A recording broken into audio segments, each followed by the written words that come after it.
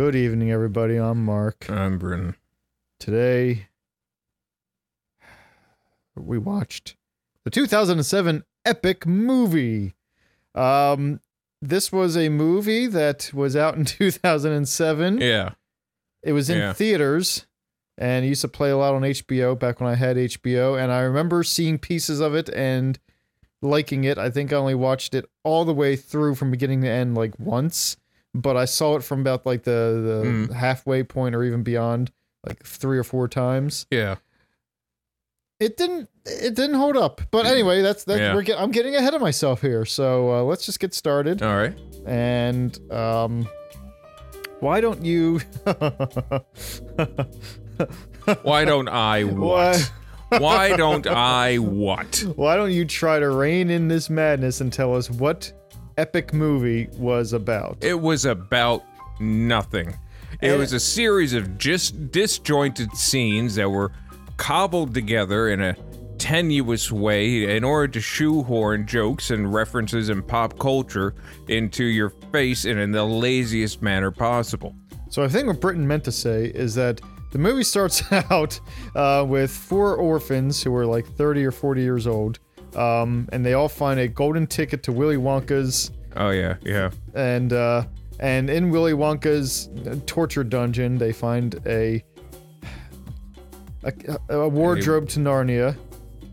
Oh yeah, yeah. With a silent G, and they have to fight the white bitch. Which I think is that a reference to the White Witch from from Narnia? Okay.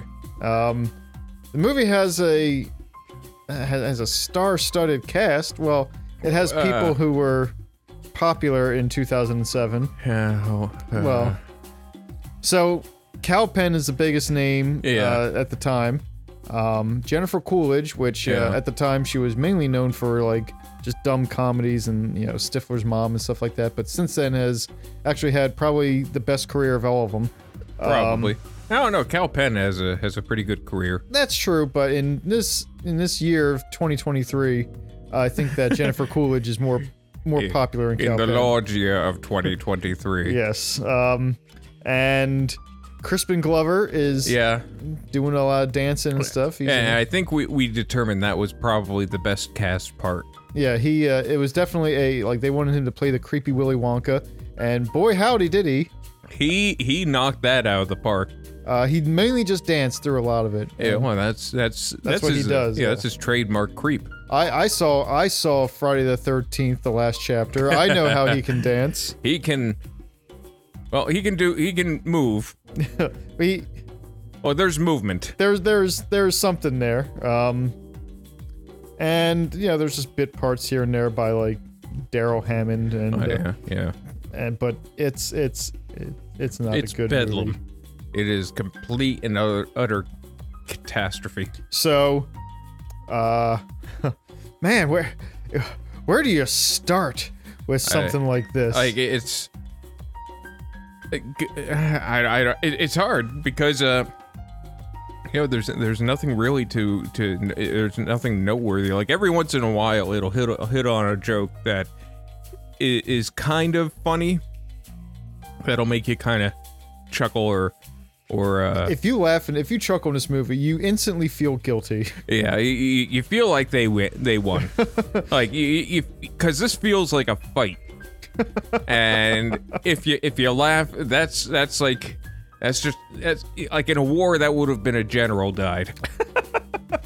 So, the best part of the movie to me, and the part that like I saw very early on, I liked it enough to like keep on watching. The rest of it. Was Fred Willard as Aslo or something. He's like the lion guy. He's half man, half lion, and the guy just has he does his part. He does it admirably. Yeah. And his part is somewhat funny, and then that's it. There's no more joy to be had. No, there isn't, and it's not like it didn't have the acting talent to pull it off either.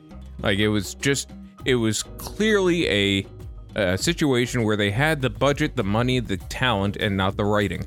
Yeah, unfortunately, that is the big part of, because this was let's be honest, this was an epidemic in America. Oh yeah, for a very long time. Like, there were just so many of these movies, like date movie, epic movie, disaster movie. Like, this was the last... Meet the Spartans. Yeah, this was the last one, I think.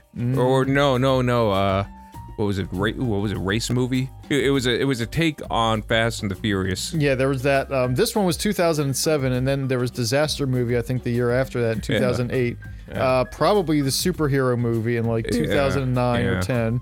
And then there was like the Hunger Games or the Starving Games, which thankfully was, I think, just direct to Netflix. But I remember I put that on for 10 minutes, and you told me, like, you weren't even watching the movie. 10 minutes. You were getting ready for work, and you were like... It was 90 seconds. Yeah, that's right. You know, that's fair.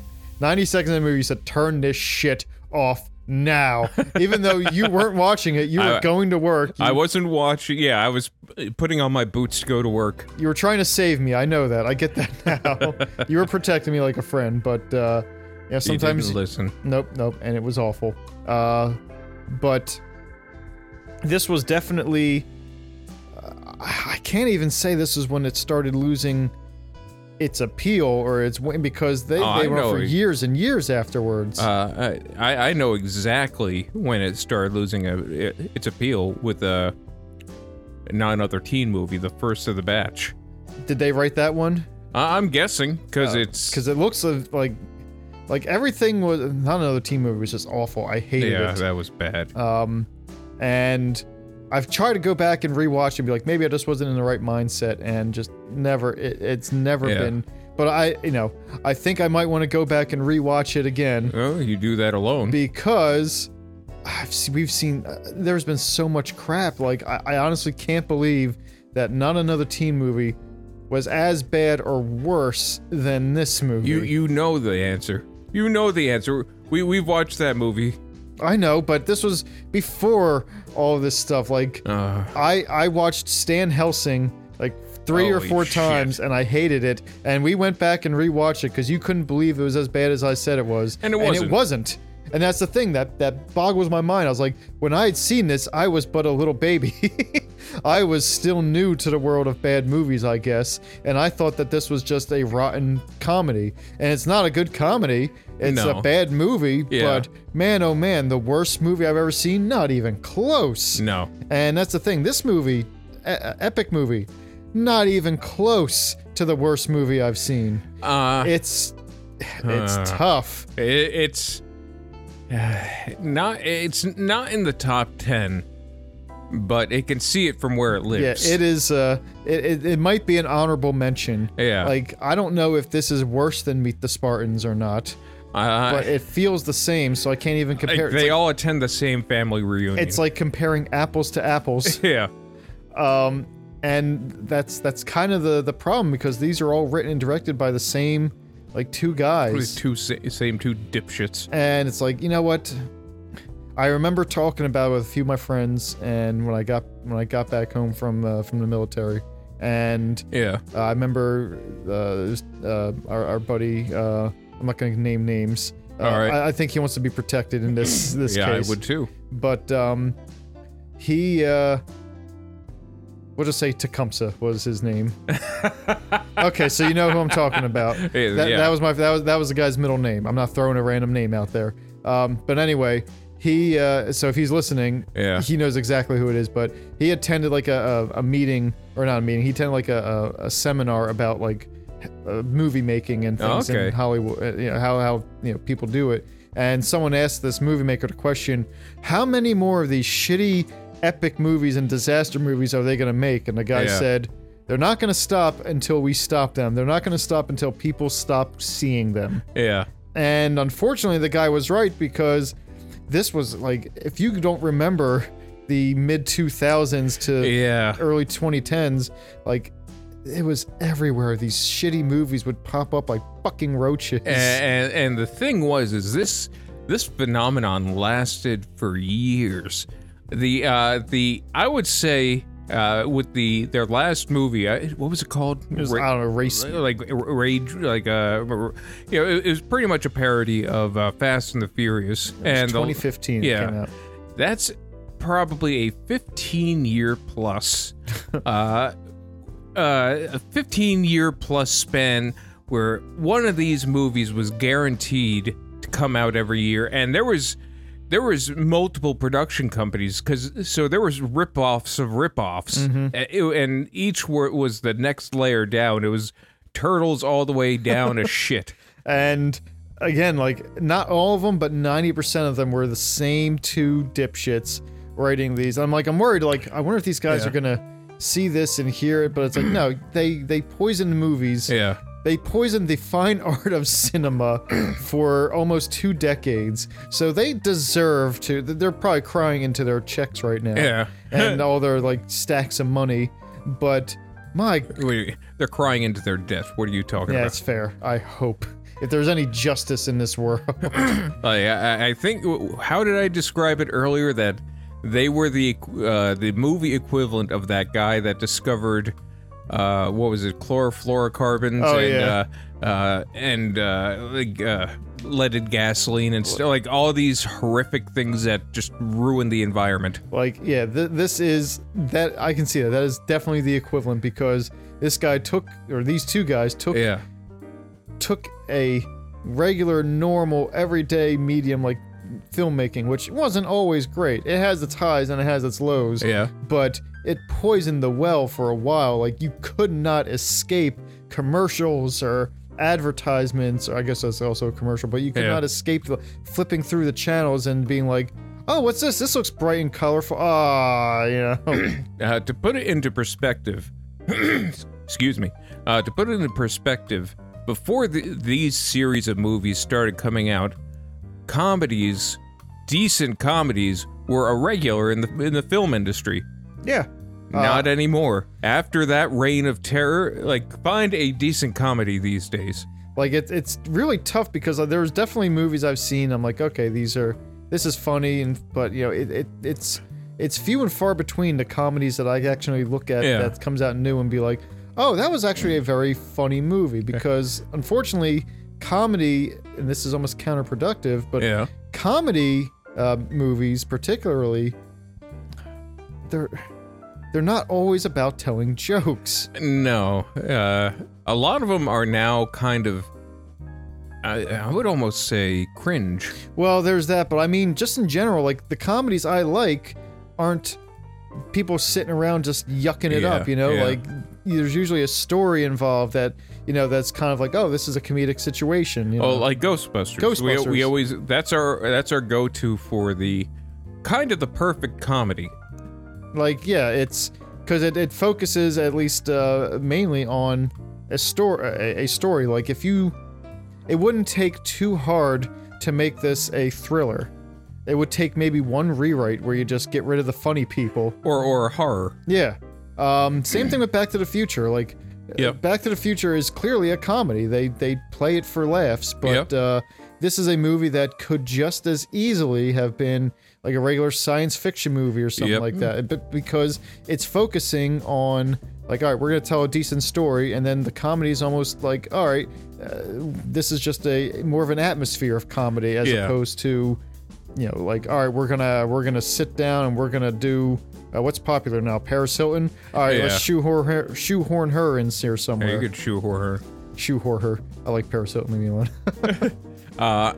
To use this movie as an example, like, it's really hard to, you know, say what the story really is about this, because it's just a series of almost disjointed scenes that are tangentially like stapled together in the editing room.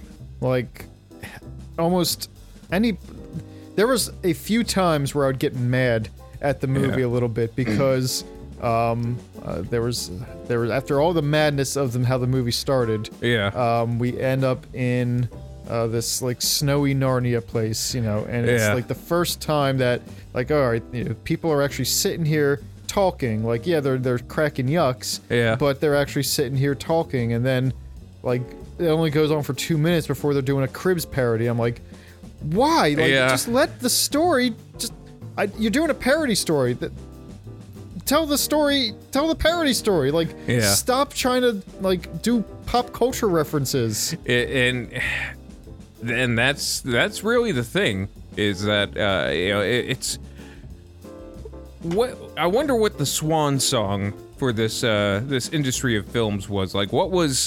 What movie came out that really kind of made people think, oh man, they lost their thunder. Well, here's the thing. So we can point this back to Not Another Teen Movie because it was, I think, technically of this current generation of this specific time and place, it was the first one to come out. That I can remember. And then I think like not more than a year later came Scary Movie. Really? I thought Scary Movie came first. I think I could be wrong in my timeline, but I thought that Scary Movie came after. Either way. Either way, like, they're around the same time. But Scary Movie had somewhat talented writers. Yeah, it had somewhat talented writers and director. The Wayans brothers. Yeah. And it's not a great movie.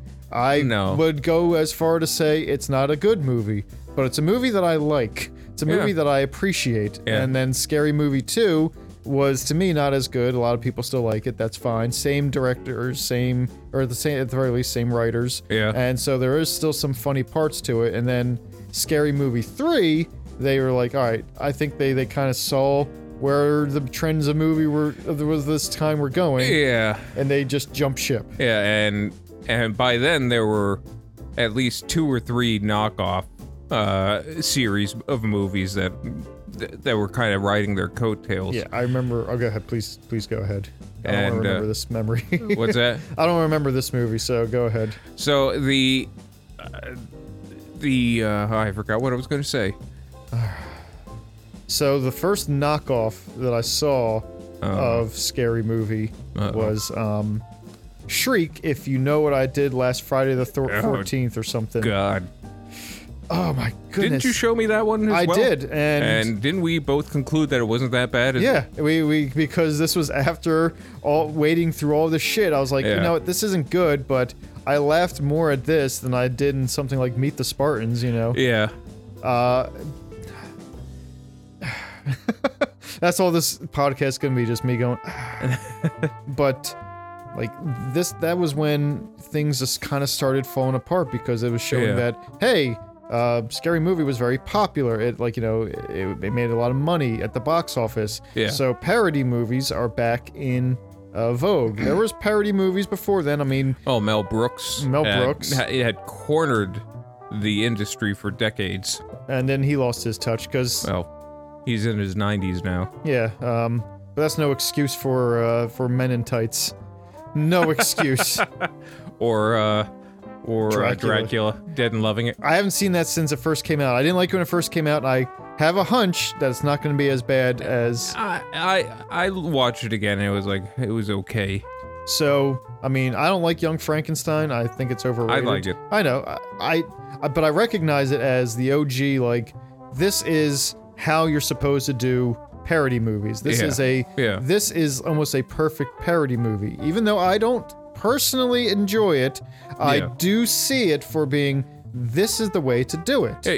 It's not your cup of tea, but you do see that it is, the structure of how the movie is made is far superior than a lot of the parody movies that have come out. And then, so he had the market for a while, like, History of the World, which was basically just another parody of epic movies. Yeah, no shit. And that was a funny movie. I like that movie a lot. I would say that might be his best movie. That or Spaceballs. Spaceballs was good. I've actually gone back and been like, Spaceballs is still funny, but as I'm getting older, I'm seeing the cracks in it. I've watched it too many times growing up. That's probably fair too. Yeah. And I think it's aged fine, but I think it's I just know every joke. So then we had Zuckers came in with Airplane. Oh, yep. Which was a fantastic parody movie. And Naked Gun. Naked Gun, which was also Zucker Brothers, I think, or the Zuckers, but it was like a springboard because this was like, Airplane was like, I think, Leslie Nielsen's first comedic role. And that led to the Police Squad TV show, which then led to the Naked Guns. And the Naked Guns were really funny. All three of them were really funny. Yeah. Some better than others, of course. But then they started doing parody movies of more things just with...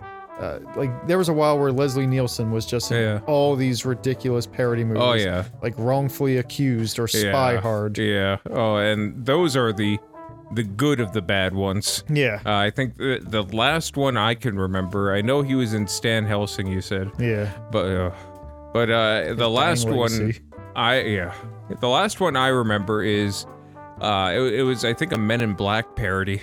I didn't even know. It was bad. Oh boy, I have to see it now. And, but for those of you out there that didn't know, and I didn't know for a very long time, but before Leslie Nielsen was in all these comedy movies, he was a dramatic actor. Mm-hmm. I think the only thing I've ever seen him in before that was like some kind of old, like 1950s, 1960s sci-fi movie. Oh, Forbidden Planet, I think. I think so. But yeah, it's kind of funny because if I remember, they hired for Airplane, they wanted Leslie Nielsen because he was very serious and deadpan and had a very serious reputation, or not reputation, but like he was a somewhat dramatic actor. Yeah. And they were like, all right, can you do comedy but still be serious while you're doing it? And it was just like it was like finding just the catching that lightning in a bottle. It was like, wow, did you find the perfect actor for it? Yeah. And it's, I wonder if that was just kind of a thing that he'd always wanted to do and was never given the opportunity, and given the opportunity, he just knocked it out of the park. Mm-hmm. And it's kind of funny because like Scary Movie 3, where they'd stopped, they stopped having the Wayans brothers and started like just it really started going downhill fast. Leslie Nielsen was in that, and it was, to me, it's almost like he's passing the torch to a young generation, but it was he must have passed it the wrong way because that torch got out of control very quickly. He passed the torch to the next generation. The next generation tripped and fell into a puddle. He passed the torch to the next generation, which was old gasoline hands, and it just spiraled out of control. Like these movies. And I'm picking on Epic Movie because there was a time where I thought, oh, this one wasn't bad, and after I was watching now, I'm like, man, yeah, it's bad. Like, man, it is very bad. Like the parts that I remember laughing at, I still laugh at, but I'm like, there was only 2 parts. Yeah, it's like, and usually it's never anything more than a snicker or a chuckle, like okay, that's funny. And then they'll like, it's funny. We're kind of beating around the bush here because we are talking about the environment that led to the disaster of Epic Movie. Yeah. And we have not engaged with the movie itself too much. There's nothing really to engage with. It's like trying to, it's like trying to nail Jell-O to the wall. But we would not be the men we are today if we didn't at least attempt to figure out what was wrong with Epic Movie, and then maybe we can figure out what was wrong with the whole parody movie genre, and then maybe we can start to heal.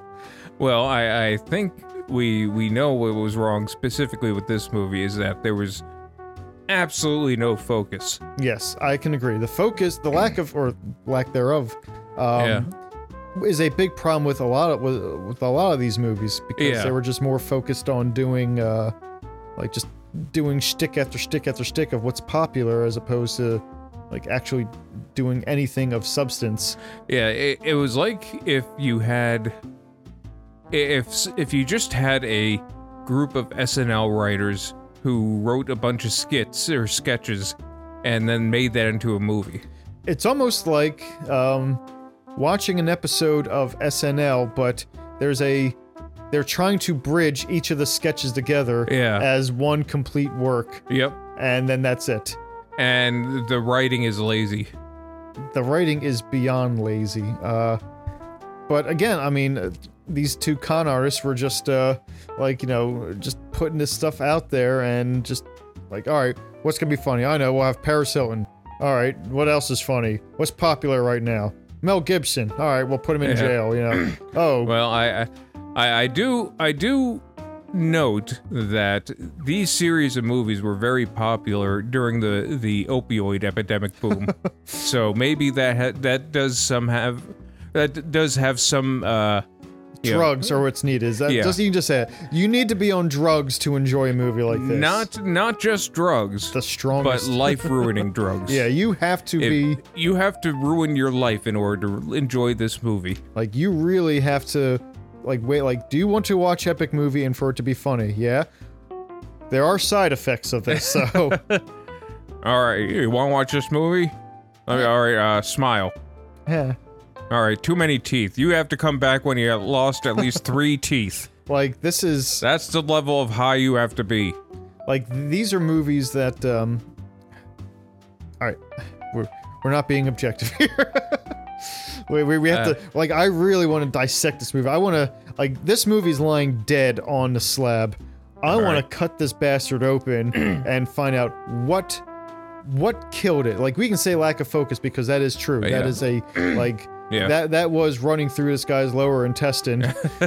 And, it probably did the most damage, but I like to think that there's way more things that were wrong with this guy. So you want a complete prognosis of what went wrong. Yeah, imagine, I guess the cadaver is a little dark, but, the light comes on in your car, and the mechanic's like, here's your problem, and he's like, but also there's we have to, you worry about this, you have to worry about that. Like, right now this movie is on the racks, and all right. So what killed it? Like, what were all the things that were wrong with this movie? All right. So lack of focus, that's number one. Yeah. Tink, underline, we're gonna put a nice star next to it. Yeah. Lack of focus. Too many pop culture references. Yes, I can agree with that. Like, it is... You can almost date this movie to the month. Oh, I said it was a time capsule, like 10 minutes in. Like, this movie's a time capsule. Like, I guess this was popular now. Even movies that weren't super popular were in there, like Click. Yeah. Like, Click was a fine movie. But that came and went. Yeah, it wasn't a huge movie. It wasn't like Lord of the Rings or anything like that, or, it was just, this was just a little comedy. And still, they're like, nope, we need a Deus Ex Machina. This is going to be a major plot point. Yep. Like, this is how they win. Yeah. So, I'm gonna go, so we have pop culture references, which is another big one, because that's very annoying. Yeah. But I have another really big one, which is, kind of goes back to part one, or the first thing with focus is timing. There's, and I don't mean that the comedic timing is off, which it was. There was a lot of moments where I was like, oh, well, that joke should have been quicker, or like, that is a funny idea, but why include that? Why am I not laughing? Yeah. So I think a problem was, definitely the timing of the actors and the directors and the editors. I could definitely agree with that. But also, a joke didn't have any room to breathe, really. Goes back to the old adage I've heard from Matt Groening, which is too much funny isn't funny. Yeah. And this movie kind of does that. Like, you can have, you'll have something that's a little funny, but then they'll just start throwing in so much stuff 1 second after another that you don't really have time to laugh, except for when they think a joke is really gonna land, and it doesn't, and there's that awkward silence. They're like, oh, people are gonna be laughing hysterically at this reference, and then it'll just be, everyone looking around, reacting. And about half the time, the big showstopper is some character doing something to the beat of whatever the latest hip-hop song is. Oh, yeah. There's a lot to dissect in here, but we're gonna finish off with timing, and also this rolls into maybe part 4, which is the slapstick wasn't funny, and there was a lot of it. Yeah, and here's the thing. there could have been, like, the slapstick was funny, and there were times that the timing was all right. I have a good example. I forget what her name is. She's in all these movies. Jennifer Coolidge? No. The girl who was in the first Scary Movie. That wasn't the same girl, actually. That wasn't? No, they were different actresses. That was. Wow, they both look a lot alike. I think that's why they hired her. But this girl was Jayma Mays. Okay. And I remember there was a slapstick scene where like she was hit with something and was kind of thrown from the screen. And then it just kind of followed her as she's flying through whatever. Yeah. And I remember thinking that if they had just cut when she had left the screen, it would have been funnier. Mm-hmm. I think the slapstick goes like a little too far in some cases. Like Tony Cox, I think it was. He was the servant of the white bitch. The little person. Yeah, he there was like she would abuse this guy, and it would have been funnier if they like kind of kept it simple, like maybe she's just hitting him a little or something like that. But like she'd hit him and he'd just go flying off the screen. I'm like, this is like, I know this whole idea is to be stupid, but you can't even get the slapstick right. Like, you're going too far with the slapstick that it's almost rubber bandy, you know? It's like they're living cartoons.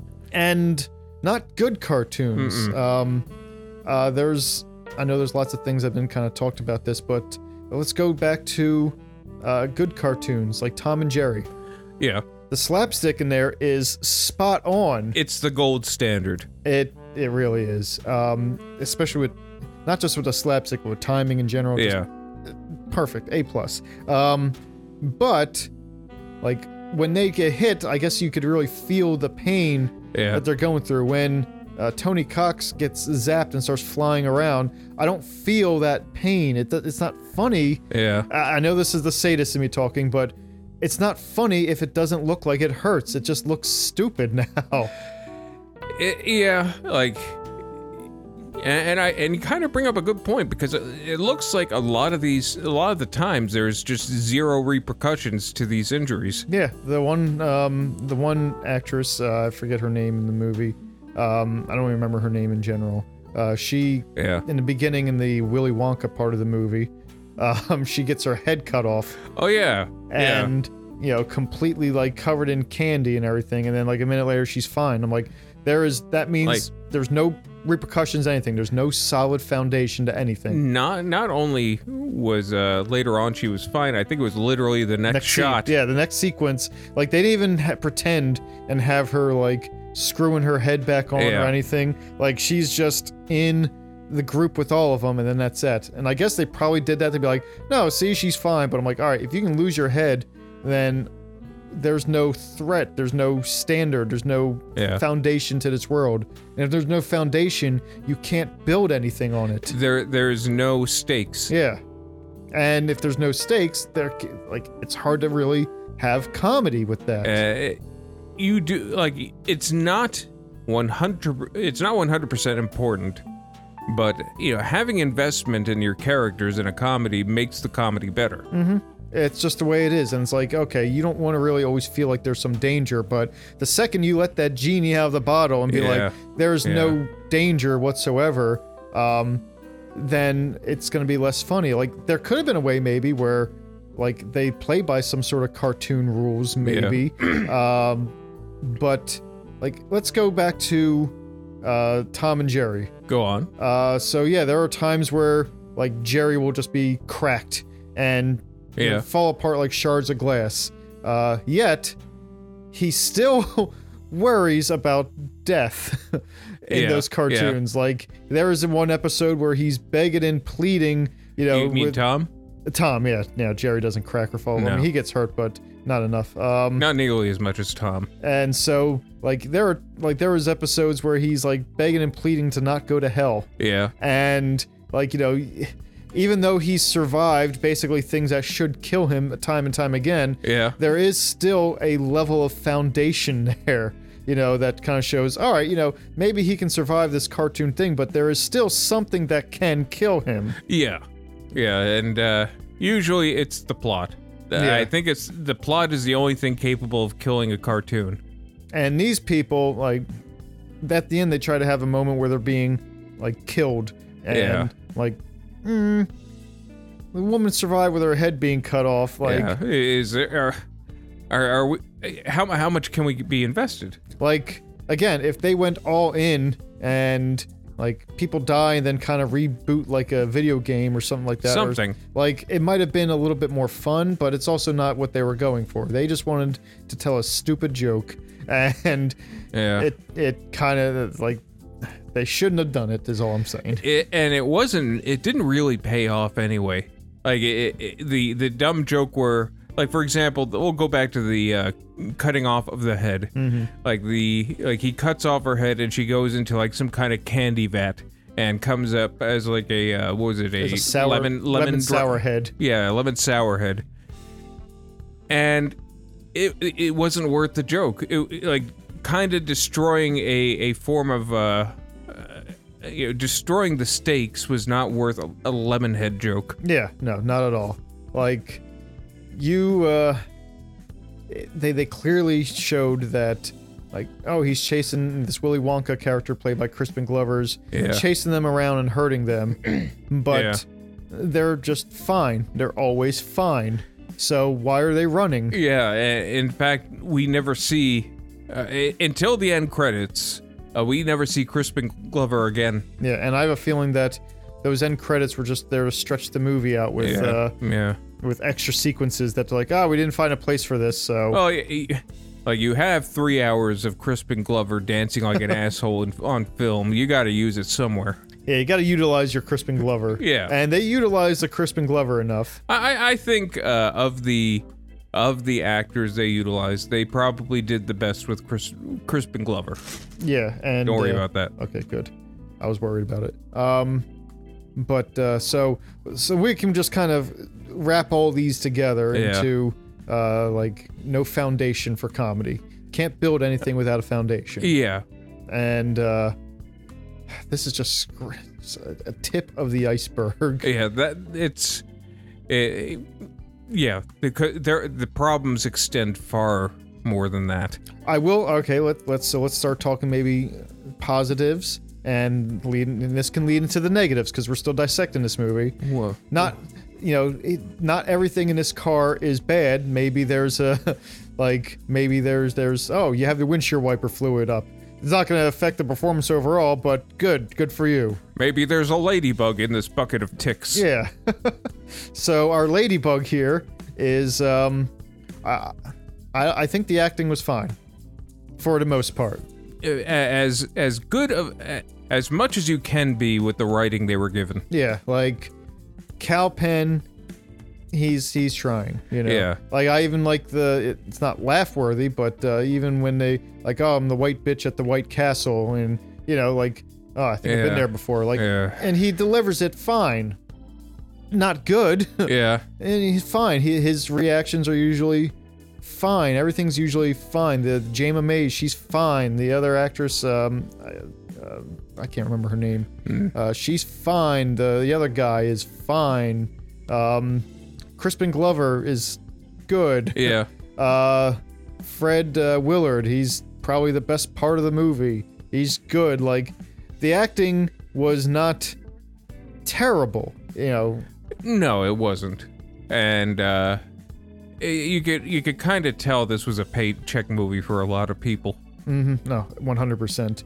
Even Tony Cox, he does fine. He does fine with his role.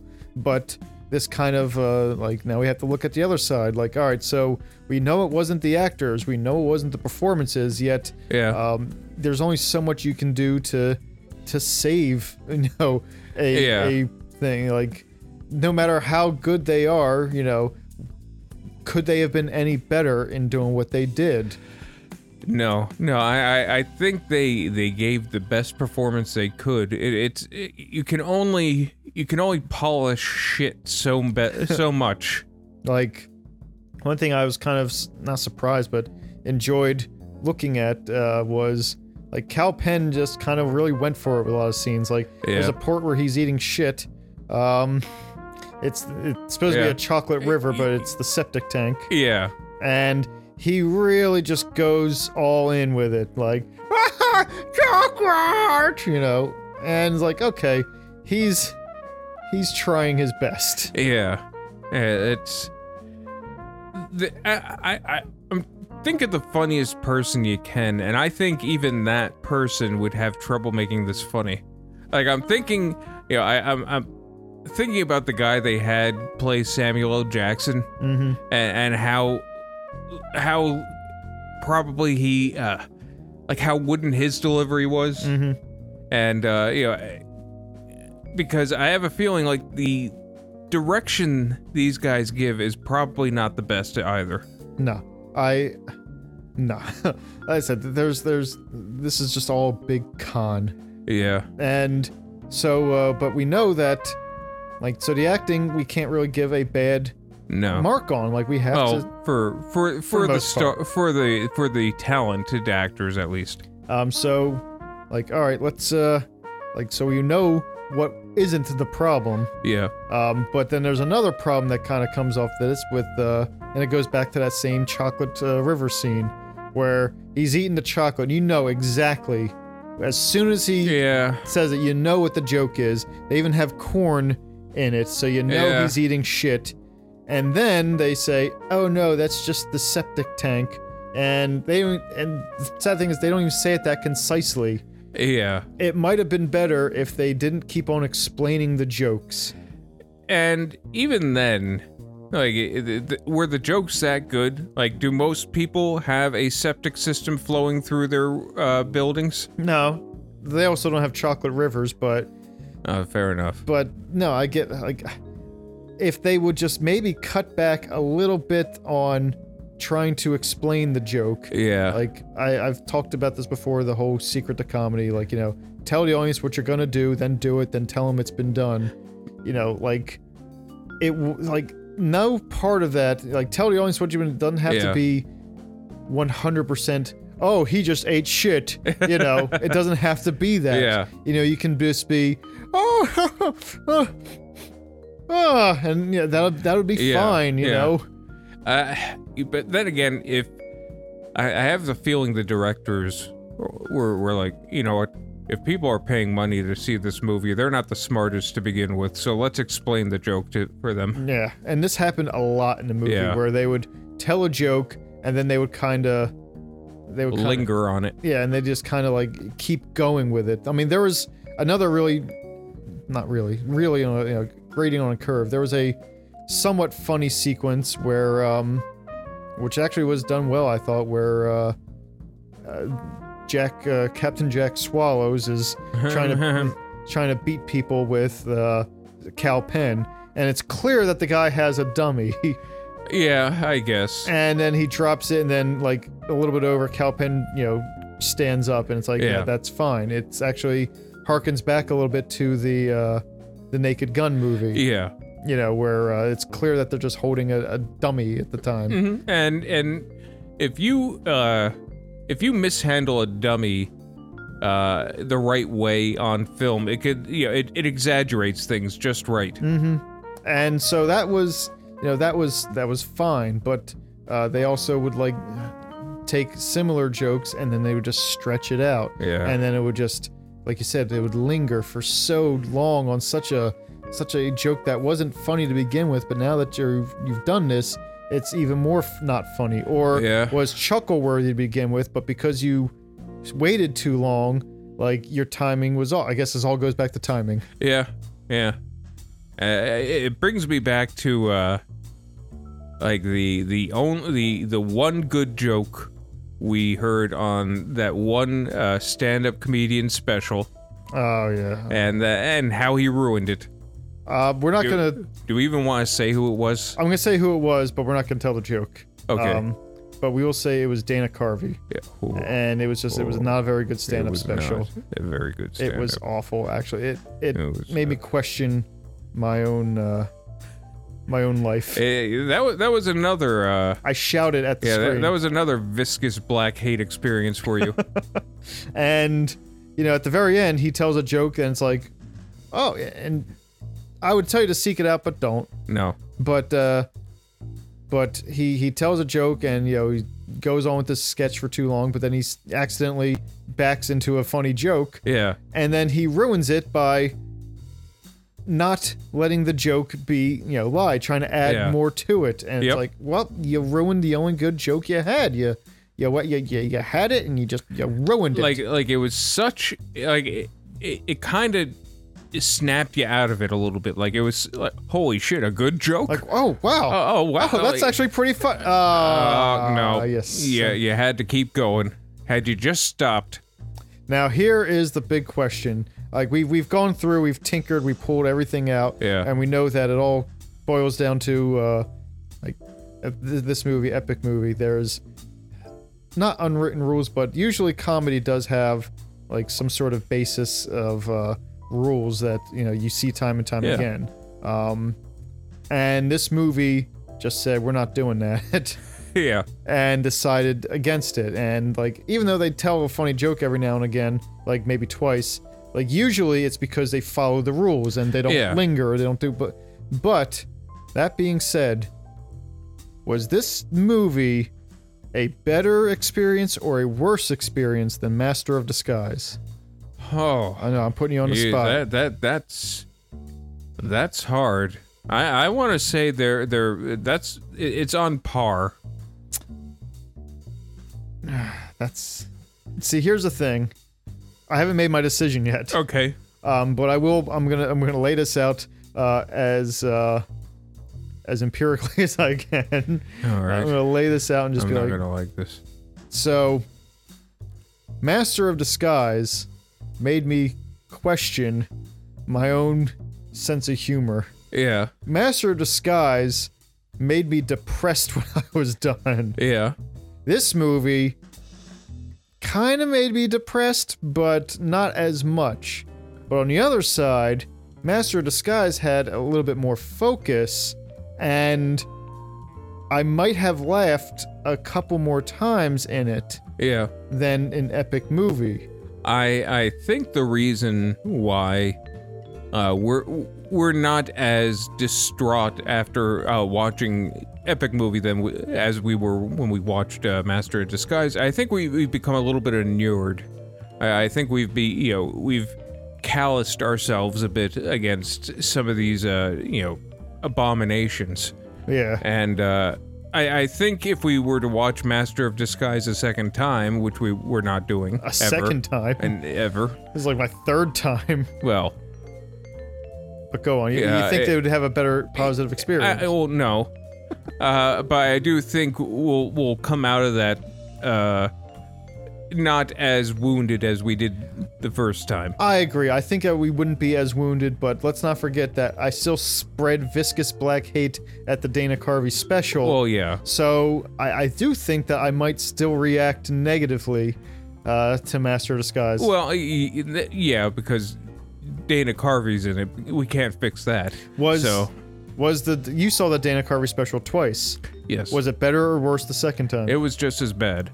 So I think that taking that logic, that the Dana Carvey special was just as bad, that the Dana Carvey movie might be just as bad. Maybe. I don't think we'll come out of it depressed as much as angry. Okay, that's fair. I still don't know which one would be a better experience for me. No, I don't know either. It's so hard when people say, no, at the apple with the oranges. Like, no, it's a comedy movie to another comedy movie. Yeah, shut your fucking trap. Now, which of these, you son of a bitch? Thinking about Master of Disguise is making me angry. Now, the reason I said it was on par is because I think I had the same amount of laughs in Master of Disguise that I did with Epic Movie. Master of Disguise might be just a smidge worse, like just barely over the line worse, because I think it's more cringy than Epic Movie is. That's true. Like, Epic Movie is dumb, but Master of Disguise can get pretty cringy. Like, I can't blame Epic Movie for the entire epidemic of parody movies. No. It was just one of the symptoms of it. Yeah. So on its own merits, I'd probably say that Epic Movie is brighter, more colorful, and it has better talent involved in the actors. Yeah, that I think is the big difference is that Epic Movie, these actors are, they were hired on, they were given this piece of paper with a turd on it and told to act out what they read. Turd, yeah. Yeah. And they did the best they could, and I can't blame them for that. Dana Carvey, I'm pretty sure wrote. Yeah, this was a passion project for him. Like, he wrote this movie as well as starred in it, and it's bad from start to finish. From pre-production to post-production, there was nothing good. So, one last thing about these two is I had two different reactions to Dana Carvey projects. You did. And an Epic Movie. So, I shouted and screamed at the stand-up special. Yes, you did. And maybe even at the, we'll say, Master of Disguise, just by transference. And then you had to punch that kid. Yeah, I mean, he had it coming. But Epic Movie, I had an almost equal but opposite reaction. Yeah. Where, at the height of the lunacy, where Jennifer Coolidge is walking around with a fucking octopus over her head, playing fucking booty songs, and scratching a record like a DJ, like with her tentacle. I started laughing, like I broke down laughing as the same way that the Joker breaks down laughing in Batman '89. Okay, I was gonna go more for in Evil Dead 2. Okay, that's fair. When Ash, like, all the room starts laughing at Ash, and he's so insane that he starts scream laughing as well. That's what I kind of... Yeah, that's fair. We'll go with that. So, which is better? Because that actually makes more sense, because I do the scream laugh for Epic Movie, but then I did the shout of fear at the Dana Carvey special. Well, I think it comes more towards, it's more about the person responsible. Like, I think, with Epic Movie, these are just actors who are doing their best to do their job, and act out the part they were given so they can get paid. Dana Carvey, you are looking at the man responsible for the travesty. So yeah, I think what it comes down to is, I'd rather be Ash laughing and having a good time with the lamp than Ash screaming in fear and anger afterwards. So I guess Epic Movie, just a smidgen better. Out. Yeah, squeaked out. I mean, if I think of the parody movie genre in general, then unfortunately it can't get the pass because it, like we said, it poisoned movies for a very long time. I think we're still to this day. Yeah, I think we're still kind of in the aftermath of that. They poisoned the well, and we still every now and again, like, we have to drink that poison. It poisoned the well, and every once in a while, the movie industry is still a little bit weak from it. Still has to take a little bit of laudanum. They poisoned the well, and the movie industry still has dysentery. Yeah. It has dysentery, all right. So, this was therapy.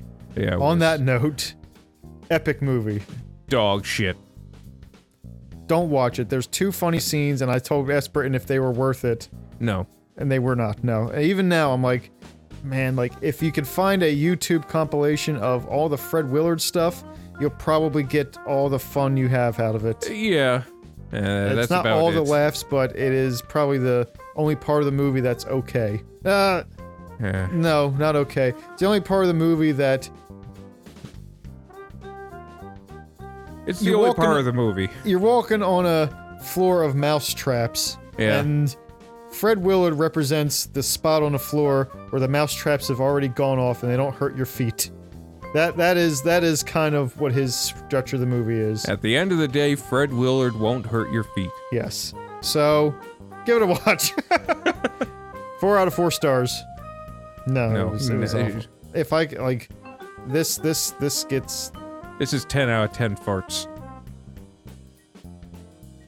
9 out of 10 farts. Really? 9 out of 10 because there's still, like, 10 out of 10 is like a perfect fart movie. That's fair. That's fair. Okay. So yeah, no, I'd say I don't know what a 10 out of 10 fart movie is. Well, I'll do 9 out of 10 as well. Yeah, 9 out of 10 farts. That's what I do. It's the lowest rating I've ever given to anything in the new rating system. But boy oh boy, I guess Gummo for me would be 10 out of 10 farts. Yeah. Actually, I don't even know. Like Gummo is a different beast entirely. But we're not going to get into that. No. But that's the movie I'm picking next. I mean, he could. You deserve it. I will take this penance. We all have our crosses to bear. Like, and then the one after that is you marry an axe murderer. Or I married an axe murderer. So I married an ox murderer. Yeah. An ox murderer. That's a different movie. So I have an ox here that I wish to eat. You murdered my ox, you son of a bitch. Hello. I don't know why it's Indiana Jones. I don't know either. We've lost our minds. Yeah. I'm waxing poetic over here about my cross to bear, and it's like, no, you do not get to wax poetic and use big things. You fucked up, Mark. The idiom cross to bear implies that Christ nailed himself to it. I guess that's fair. Like, I chose this specifically because we had never watched a movie, a comedy this bad on the show before. Yeah. If we have, it's been a very long time. And I felt that this was the perfect movie to talk about this tsunami, this phenomenon of absolute horridness. Yeah. And... So yeah, epic movie's not very good. Doo-doo. So, I guess that's the show, everybody. I'm sorry. Yeah. We're sorry. Yeah, we'll get him next time. Yeah, we'll knock him dead. Yeah, the next one's gonna be even better. Yeah, just stick with us. Maybe this movie does have us questioning things. Yeah, just it'll get better from here. All right, take it easy, everybody. A toodaloo. I don't know, little SOBs.